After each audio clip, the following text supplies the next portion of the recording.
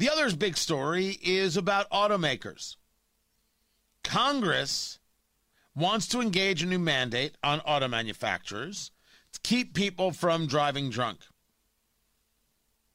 I think it's part of this $1.2 trillion infrastructure package. See, this is why you don't vote for these things. Monitoring systems to stop intoxicated drivers would roll out in all new vehicles as early as 2026. So are you saying that I have to blow into my car in order to be able to get it going? Hey, phrase it. I'm saying what they're saying, Archer. Don't get angry with me.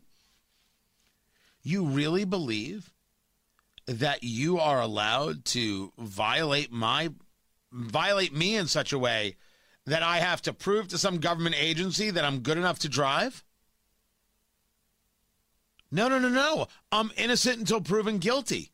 Even with something that's a privilege. But what is not a privilege is me being able to move about as I see fit.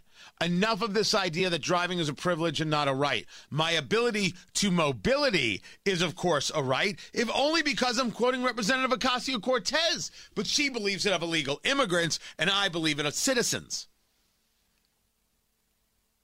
The car manufacturers should say go to hell, and that's it. Congress is insane. And the Republicans who voted for this, well, this is what you voted for. Now, I understand why some of them voted for it, because they were getting a lot for their districts. And there was a Republican event last night. It was in Florida or wherever it was, and Trump was there. And Trump beat up these 13 Republicans who voted for this bill, and one of them, I forget her name, from New York, she was in the crowd, and supposedly she was just mortified.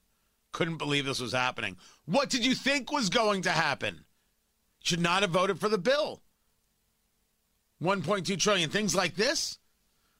Maybe your bridges could have been fixed and the bill could have been $532 billion, which is still a lot of money for those of us playing the home game. For those of us playing the home game, $532 billion is almost 2 Elon Musks.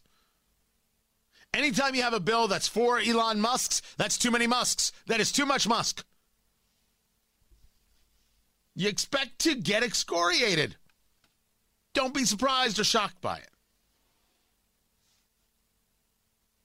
Mothers Against Drunk Driving are thrilled about this legislation. It's not. It's obscene. It's an absolute attack on my rights. And if you tell me that your child died, I will tell you how awful I feel, and I have no way of actually connecting because that has not happened to me, and thank goodness. But it doesn't give you any right to affect the way I live. Zero. We're all crazy. And we have to stop being crazy. If we're going to say, of all drivers, they have to do this in order to drive.